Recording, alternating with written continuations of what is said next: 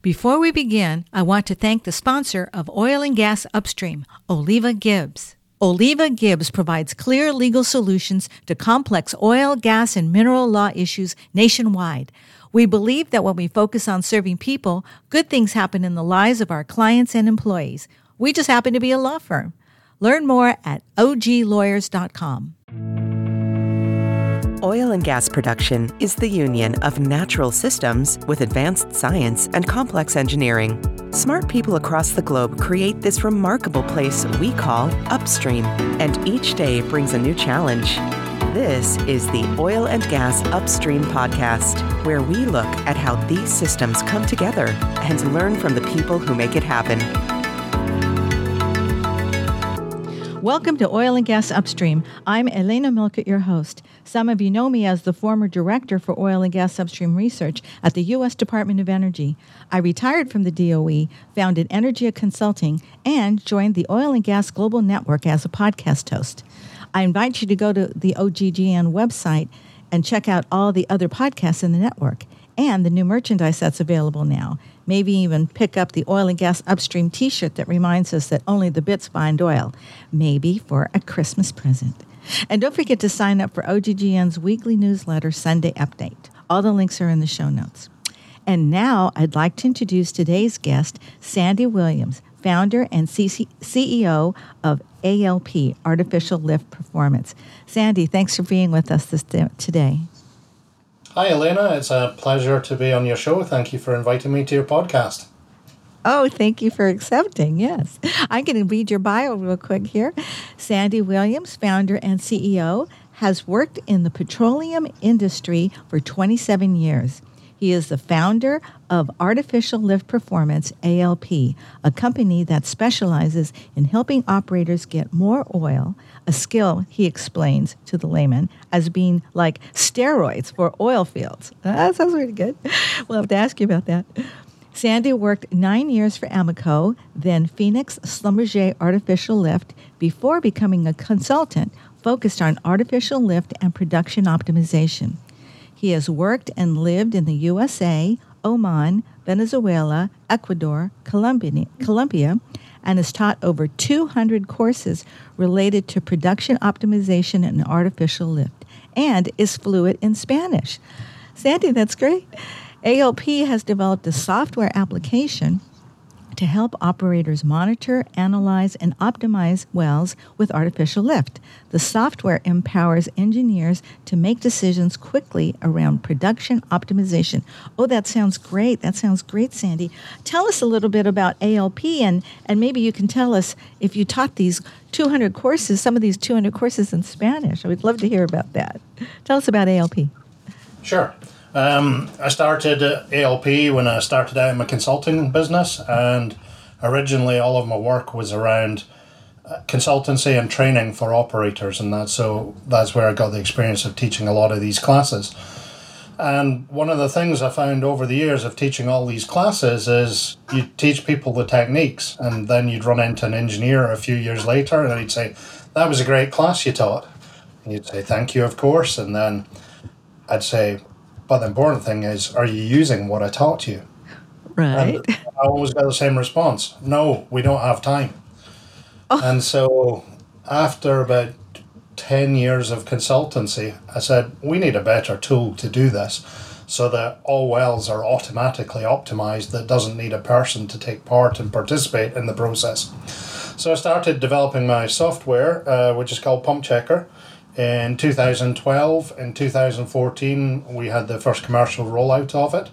And ever since then, we've expanded. There's been a few dips and troughs with oil being a commodity. A significant portion of the time since 2014, oil has been below $50 a barrel. But nevertheless, we've expanded our well count and our operator base and are now working. All of our clients are in North America and the Permian Basin. And we're monitoring and optimizing about 6,000 wells for a variety of operators, and we focus on electric submersible pumps and gas lift. And one of the key things that our software does that other softwares don't do is we integrate information from other sources. So we take operating information from the artificial lift in real time. We also take the production information from the wells from the operator's well test database. We take completion information from whatever the completion database is, and that gives us the capability to understand what's in the well, what should the artificial lift do in theory, and then compare that to what it's actually doing based on the real-time data. So to sum that up, basically what we're doing is taking the information that operators would normally have in disparate sources and integrating it and then performing analysis around it, which helps the operators make better decisions more quickly in an automated manner where the software is generating the results and presenting that to the operators or the engineers working for the operator. So is that why you say it's operations on steroids? On steroids. So when we're talking artificial lift, occasionally in the past I'd say it's actually a Viagra for oil fields, but that got toned down on my bio. And essentially when you're using artificial lift, you keep the wells pumping longer at higher rates. So that's what that little joke's all about. Okay, all right. I wish you'd warned me about that. It's okay. It's okay. So, so for people who are not oil and gas experts, what are some of the kinds of decisions that operators need to make such that, number one, the artificial lift is optimized, but also the other factors for a particular well, right? It's a well-by-well operation. Some of the decisions that the operators would need to make such that this really helps them optimize their production. Sure. So the first thing when you design a well, in the Permian Basin, you might be designing a well to produce 4,000 barrels a day. And that's 4,000 barrels a day of total fluid. And obviously there's information that goes into the design, and that involves information around the reservoir. And as I teach in some of my courses, reservoir engineers are all liars because their information is never... No, wait a minute. And so... That's what we say about geologists. No. Yeah, exactly. So there's obviously information that goes into the design of the artificial lift system. And the well may come on better than you predicted, or it may come on worse than you predicted. So instead of giving you 4,000 barrels a day, you might only get 2. Well, the first thing you want to know is there a problem with the well, or is it a problem with the artificial lift? And so that's one of the first things that my software does. And then the next thing the software does is it's monitoring the well over time and saying, has there been a production drop here? And if so, it can help you identify potential causes of the production drop. And also, if the well is good and the artificial lift has the opportunity to gain you production, the software will actually give you the recommendations around what changes to make on the well to get incremental production. On top of that, we have alarming systems that we can set across the whole field or a group of wells or at an individual well level, which will detect when there's a change in the operating conditions of the well. So if there's a sudden change in any of the operating parameters or the amount of fluid that the well is producing, the software automatically identifies those for you. And it does all of that through management by exception, dashboards and exception reports, so that engineers don't have to spend time going looking for their problems and their opportunities. The software identifies automatically through dashboards which wells need attention. And so engineers spend so much of their time doing non-engineering work. They're processing invoices, they're writing completion plans or frac programs, and so they have very little time to focus on production engineering. So the idea behind our software tool is to allow them, in the little time that they've got, instead of going looking for the problems, being able to do the due diligence at that point in time to actually implement the recommendations from our software and realize production gains. Right. Well, and the life, I was a production engineer, and so the part of it has to do, as you say, with all the other ancillary pieces that have to come together in order for us to ensure production. But also, we can't see what we're doing. It's not like there's a tank. The reservoir is not like a tank. It's not like a swimming pool full of water. It's like a swimming pool full of sand, and then you pour the water in there, and then you try to pull out the fluids and not the sand and things that the sand may do if it happens to come in and ruin your pumps and all of the above. So you're right. And then it's a well by well analysis. And so if you have 1,000 wells or some number of wells, you have to really appreciate each one for what its strengths and weaknesses are and try to offset that. So as you're saying, automation helps the production engineer really get to what are the worst problems today that we can deal, which wells need the most help, if you will, so that the production can be optimized well by well, but also for the whole field. That's about right? Is that about right? That's absolutely right. And if you read any of the oil field magazines or magazines about anything right now, everybody talks about AI and better use of AI, and ChatGPT has made all of that very trendy and so on. But really, when we're talking about engineering and the oil field industry, the point you made is you might have 1,000 wells and you want to look after them one by one. The reality is you've got 1,000 wells with about 20 parameters coming in real time, and a well test on that well possibly every day, at least a couple of times a month. And so you want to be able to take account of all of that information and use it effectively to manage your wells better. And what we typically see in the industry is people spend hundreds of thousands of dollars to bring in real-time data, and then all they're doing is drawing lines on a screen, literally one well at a time. And the key thing about AI and machines is that the machines or computers can actually look at the data all the time, because they don't go for lunch, they don't sleep, they don't they don't get tired. Yeah, they don't need a bathroom break.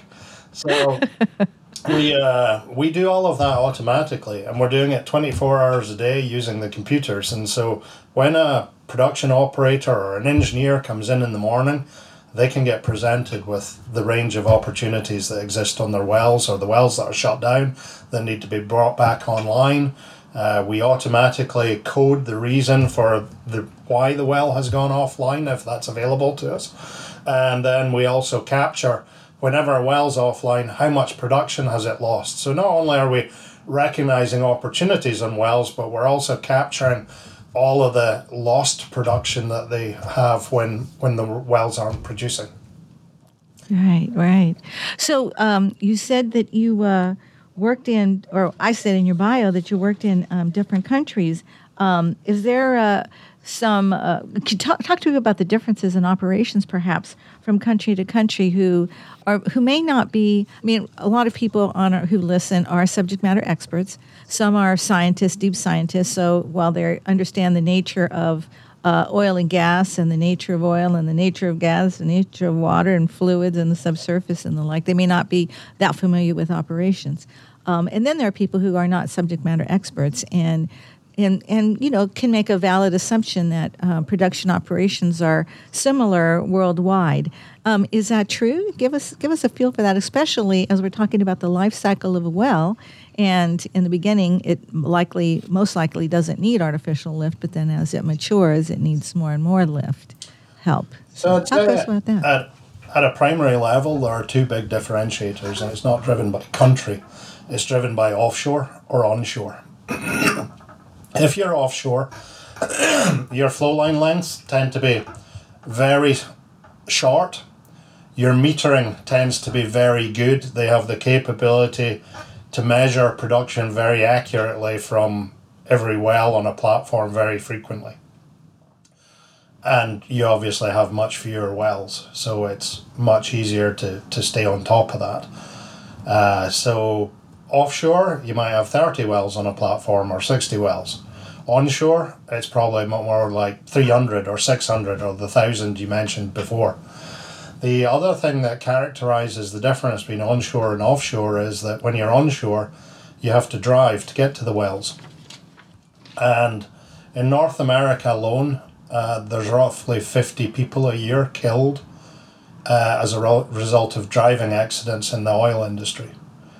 And I had no idea. That's a big number. Oh my gosh, I had no idea. Our oil industry in North America kills more people than any other industry. So as a result of implementing digital technology and automating, bringing in the real-time data, you can And if you protect your wells properly, you reduce your risk at a number of levels. One is you can monitor all your wells remotely, so you don't have to have people driving to the well sites all the time. Secondly, if artificial lift, for example, a pump fails because you haven't protected it properly, you're going to have to put a rig on the well. And every time you put a rig on the well, you're risking the potential for a blowout. But furthermore, you're also exposing people to slips, trips, drops on their fingers, drops on their feet type injuries. And so we believe that the software we're providing to the industry help reduce risk at a number of levels around running efficient operations and making it safer for people. Yes, that's absolutely right. You kind of forget that operations really is done by humans. People go out there and check gauges and things like that. I mean, we're becoming more and more automated, but there are still a lot of companies who do it the old-fashioned way, if you will. Well, what would you guess in terms of automation versus non-automation in U.S. in American oil fields? Just a guess how far. It really depends on the size of the operator and what their attitude is towards technology. So if you're dealing with the majors, you'll probably find that their level of automation is really, really good. And some of the larger independents also have really good operations. And at the other end of the scale, people that have 20, 30 wells, they've probably got less integration of information and data systems. And originally when we started working with people, we might be working with a company with 5 or 10 wells. They were usually harder to start working with because their level of integration and automation wasn't as good. Whereas our first fee-paying customer in North America was Oxy, and they have very good data systems and everything. And pulling in. The other thing I was going to say about onshore is particularly in the Permian, historically you'd have had one well here, another well there. The Permian's evolved to having 10, 15 wells on a pad where they're all drilled from one location. And what that tends to result in is a lot of wells feeding into long, skinny flow lines trying to get back to their tanks or production facilities. So that's a major differentiator between the way things are in the Permian and the way they may be in other parts of the world like Oman or Colombia. Right. So in the Permian, and some of the more mature reservoirs, conventional reservoirs, you would have, one well really far away from another well, if you will. With the advent of hydraulic fracturing and entree into unconventionals, and that's the new life brought to the Permian is the unconventionals, then that is the efficiency of producing, of drilling and producing many wells from a single pad or a small group of pads, and having the wells go out further because the rock is less permeable, and so it's harder for the fluids to move toward the well, and so we conduct hydraulic fracturing to make those channels, those openings in the rock so that the fluids can flow. And so we put a lot of them together in order to have the production, because each one maybe doesn't produce as much as a single conventional wells as we had historically. So, okay, so that's part of the evolution. I mean, that's what you're seeing in terms of part of the evolution of production operations over time. So with respect to companies that are in that, they're not, Elena's oil and gas company with 25 wells. They are not Oxy. What would be the size of the company where you'd start to say, you really have, it's a natural for you now in the evolution of your growth of your company to start moving toward this kind of addition to your operations with respect to the software and the integration of information. How do you talk to people about thinking about it? I mean, there's people listening, so help them kind of answer this question for themselves. Is it time for me to move in this direction? So the simple answer to this, and the reason I built our software originally, was other products that were in the market that did aspects of what we did had a huge licensing cost. And so you'd have to pay several $100,000 to implement our kind of software for a number of wells, and you needed a minimum well count to make it viable. So when we built our software originally, we implemented a pricing model that was on a price per well basis, per month or per year, so that our product is completely scalable from, well, one well up to thousands of wells. And our smallest client, when they first came on board, started off with 5 wells, and now they've got 450 wells in our system. So that's a great story of growth, both for them and for us, in that we've been able to scale our product offering from supporting them during startup of drilling operations on their lease all the way through to being fairly mature in their operations now. And then we have bigger clients that are very well established that have thousands of wells.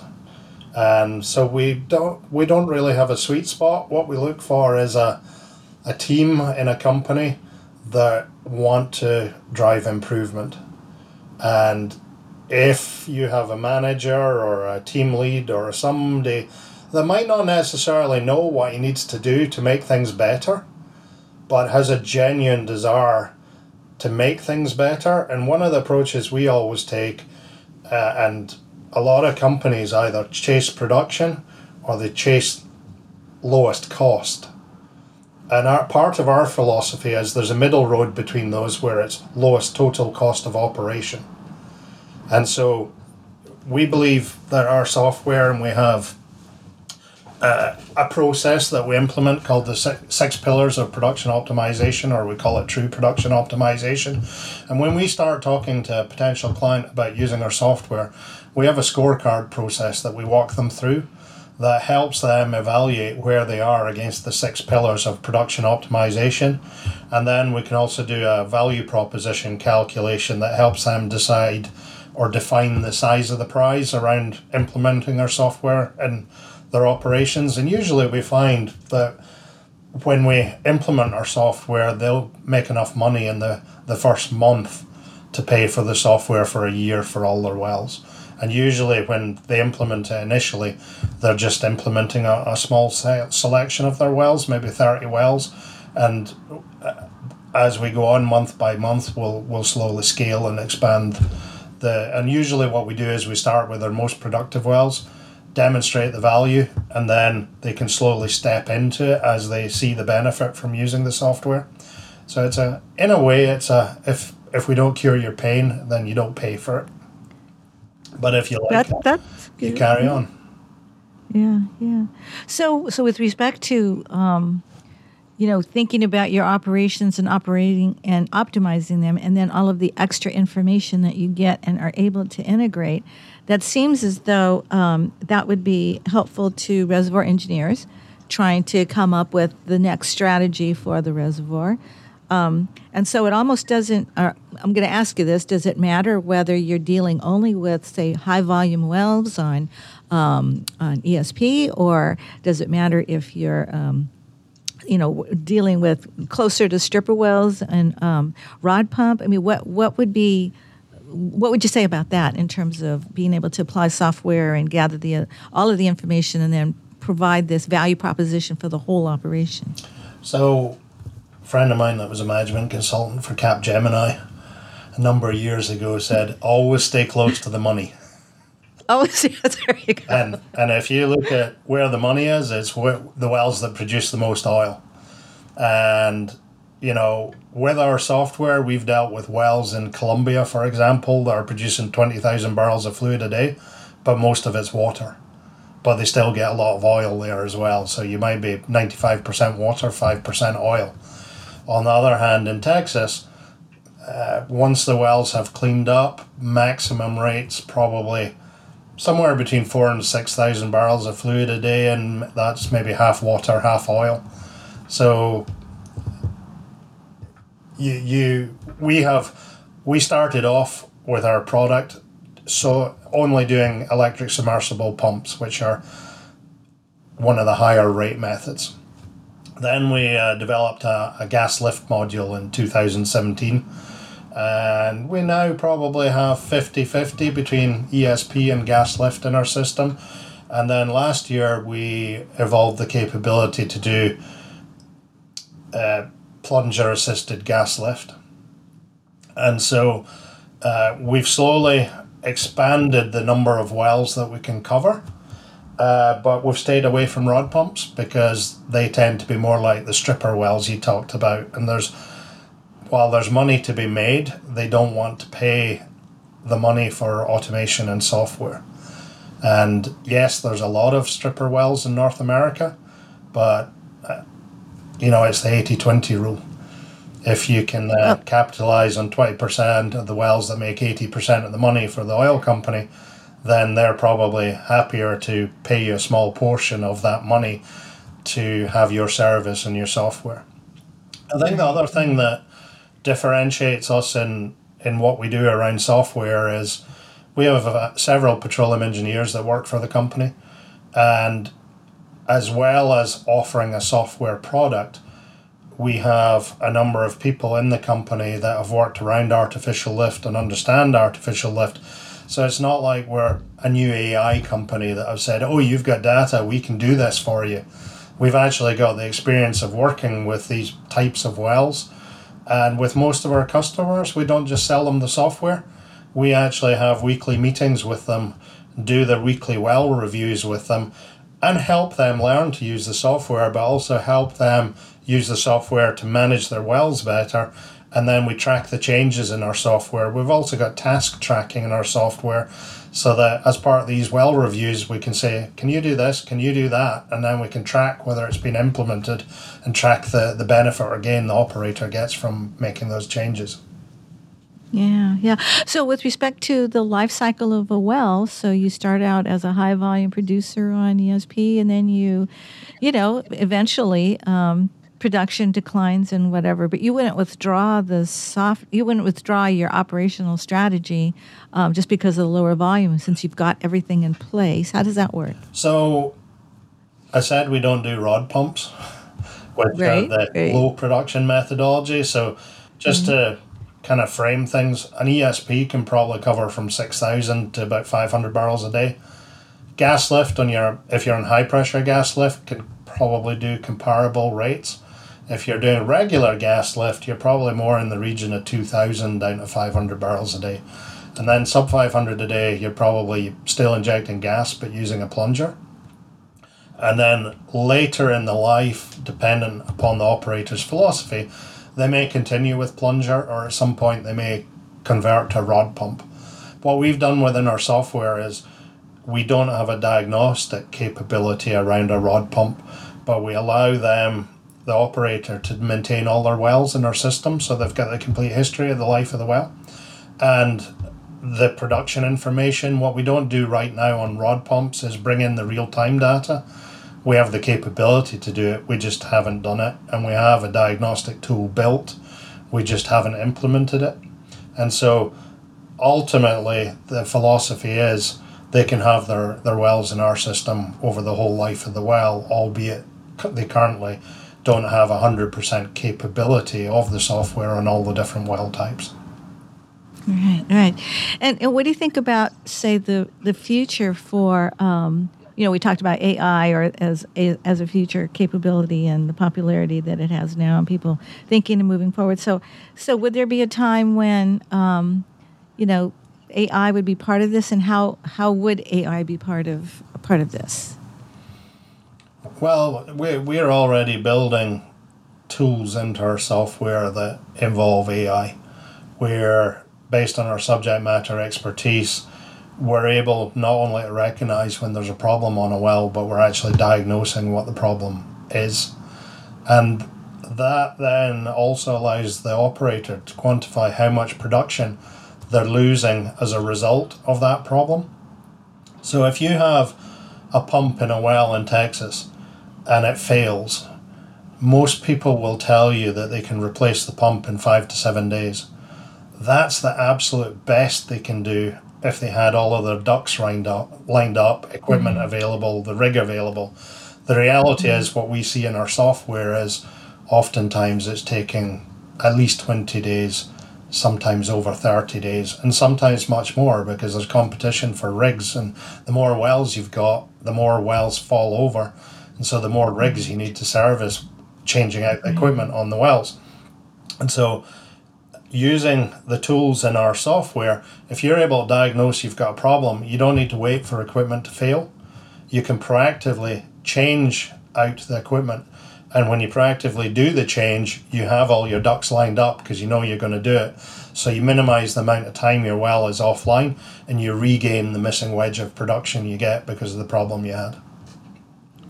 Yeah. So this is, I love talking with you about this because operations and, production, I mean, I talk about the bit finds oil, but after you find it, you got to get it to the surface. Otherwise, why did you even bother? So this is at the heart of what upstream is about. And so I love what's ironic in our business is that operators spend 10 million-ish to drill a well in the Permian, and then they're so busy looking after these other wells, new wells coming on, that they're often not paying attention to the wells they've already drilled that are producing. And they may have a problem in the artificial lift system. And if you can diagnose that, you get the production back. But the other side of the story is when oil price drops and goes sub $40, which it did, March 2021? Or was it 20? 20. Well, it went to zero at 22. Yeah, exactly. 20 also. And then you had an oil price going to negative 40 in Texas because everybody's tanks were full and they couldn't move the oil. And we actually had our operators coming to us and saying, you know how you do that optimization thing where you tell us all of your wells and where we can speed them up and get... Yeah, that thing. Can you turn that I think that makes us money. You turn it around. Can you slow all the pumps down and tell us how much production we're going to get if we slow them down? and so that was nice. But the point I was actually going to make is when the price of oil goes low, that's actually when you need our software most, because that's when you really have to optimize your existing well set. Oh, right. But it's also the hardest sell in the market because when the price of oil has just dropped, nobody's meeting their forecasts. And so you've got to wait almost a year for people to reforecast and then start to spend again. And so it's been a funny cycle selling the software between 2014 and now in 2023, where we've had so many cycles. But we've grown our business 35% year on year despite the troughs. And it's been a fun it's a ride. fickle business. Yeah, fickle business, and then not separated from, global energy policies. So we're in a special time and place right now. And my understanding, maybe you can, I don't know, put your hat on and tell me what you think. But I'm hearing that we're not, next year we might have very tight markets, and prices could go up higher than people are. Higher than we want them, right? And that's odd to say, but, we want a sweet spot of prices where oil is still of value and people can still get that supply and demand doesn't fall off because the price is so high. Consumers and producers want stability. Yes, and it doesn't matter whether you're producing oil or wheat. If you have a lack of the product, then prices go high, and that affects everybody. So if it's wheat, then the price of your bread goes up and so on. And cost of living goes up for everybody. And with oil, obviously we know that if the price of oil goes up, the price of the petrol pump goes up. When the price goes down, that price of the petrol pump takes a lot longer to come down. I think the interesting thing right now in the industry is we had COP23 here in Glasgow a year and a half ago now. Right. And I actually, when that was here, took a look at oil and the future of oil and the need to reduce emissions, and actually wrote a blog on it. And looking ahead over the next 25 years, everybody's excited about renewables and electric cars and all these other things. But if you look at the population growth worldwide and the predicted growth of renewables over the next 25 years, we need the oil we're producing right more just to keep up with the growth of the population and the need for energy. And so oil industry gets a bad rap for being polluting, and but it's to some extent a necessary evil. And a lot of the creature comforts that we draw on day to day are still based on petroleum products. A few years ago, Oxy made a video of an actress going to receive an award at the Oscars. And as she was progressing from her hotel to eventually getting up on stage, they were taking away products that were associated with things that had been made from the petrochemical industry. And so her makeup disappeared, and the wheels came off the car because there was no rubber. And anyway, that was people don't realize just how many good things come from what is produced as a result of the oil and petrochemical industry, and how dependent we are on it day to day. And if you look at the demand for electric cars, it completely changes the timing and the need for power, because there is very little draw typically on electricity at night. But if everybody's parking up their electric car and trying to charge it, where's that power coming from? Right, because, even at night. Yeah, there's no sunshine at night. And if the wind's not blowing, and so renewables are great, and the technology is constantly evolving, and at some point we'd hope that renewables will produce a lot more of our power.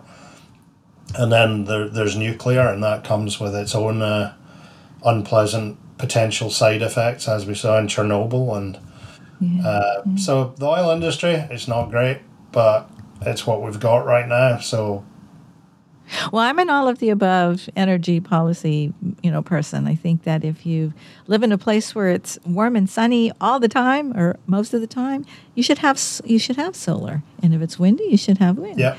But we haven't seen a time when we've eliminated any energy sources. We've only added on, and so we want to so the renewables don't replace; they just add.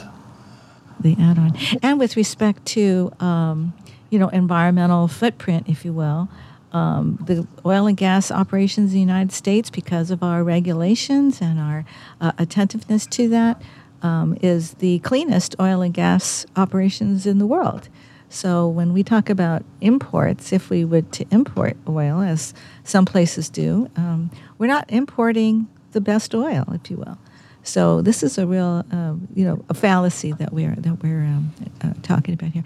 Well, we are at the end of our time, Sandy. I want to give you a chance to have a few last words to share with our listeners about artificial lift and about your software. Artificial or anything. Well, artificial lift is a key competency, particularly in North America, to produce the unconventional wells. Very few of these wells will flow for any period of time without using artificial lift to produce them, and so the ability to manage your wells that use artificial lift effectively is critical for North America and many other oil fields around the world. And so having the tools, having the software, and having the know-how and capability to keep those wells producing optimally really is the key. Great words. Sandy Williams, founder and CEO of ALP, thank you so much for being our guest today and for sharing all about your contributions to the oil and gas industry. Elena, thoroughly enjoyed it. Thank you. Thank you. And thank you, everyone, for listening. This is Elena Melkert, your host for Oil and Gas Upstream. More next time. Join us again next week on the Oil and Gas Upstream podcast, a production of the Oil and Gas Global Network. To learn more, go to oggn.com.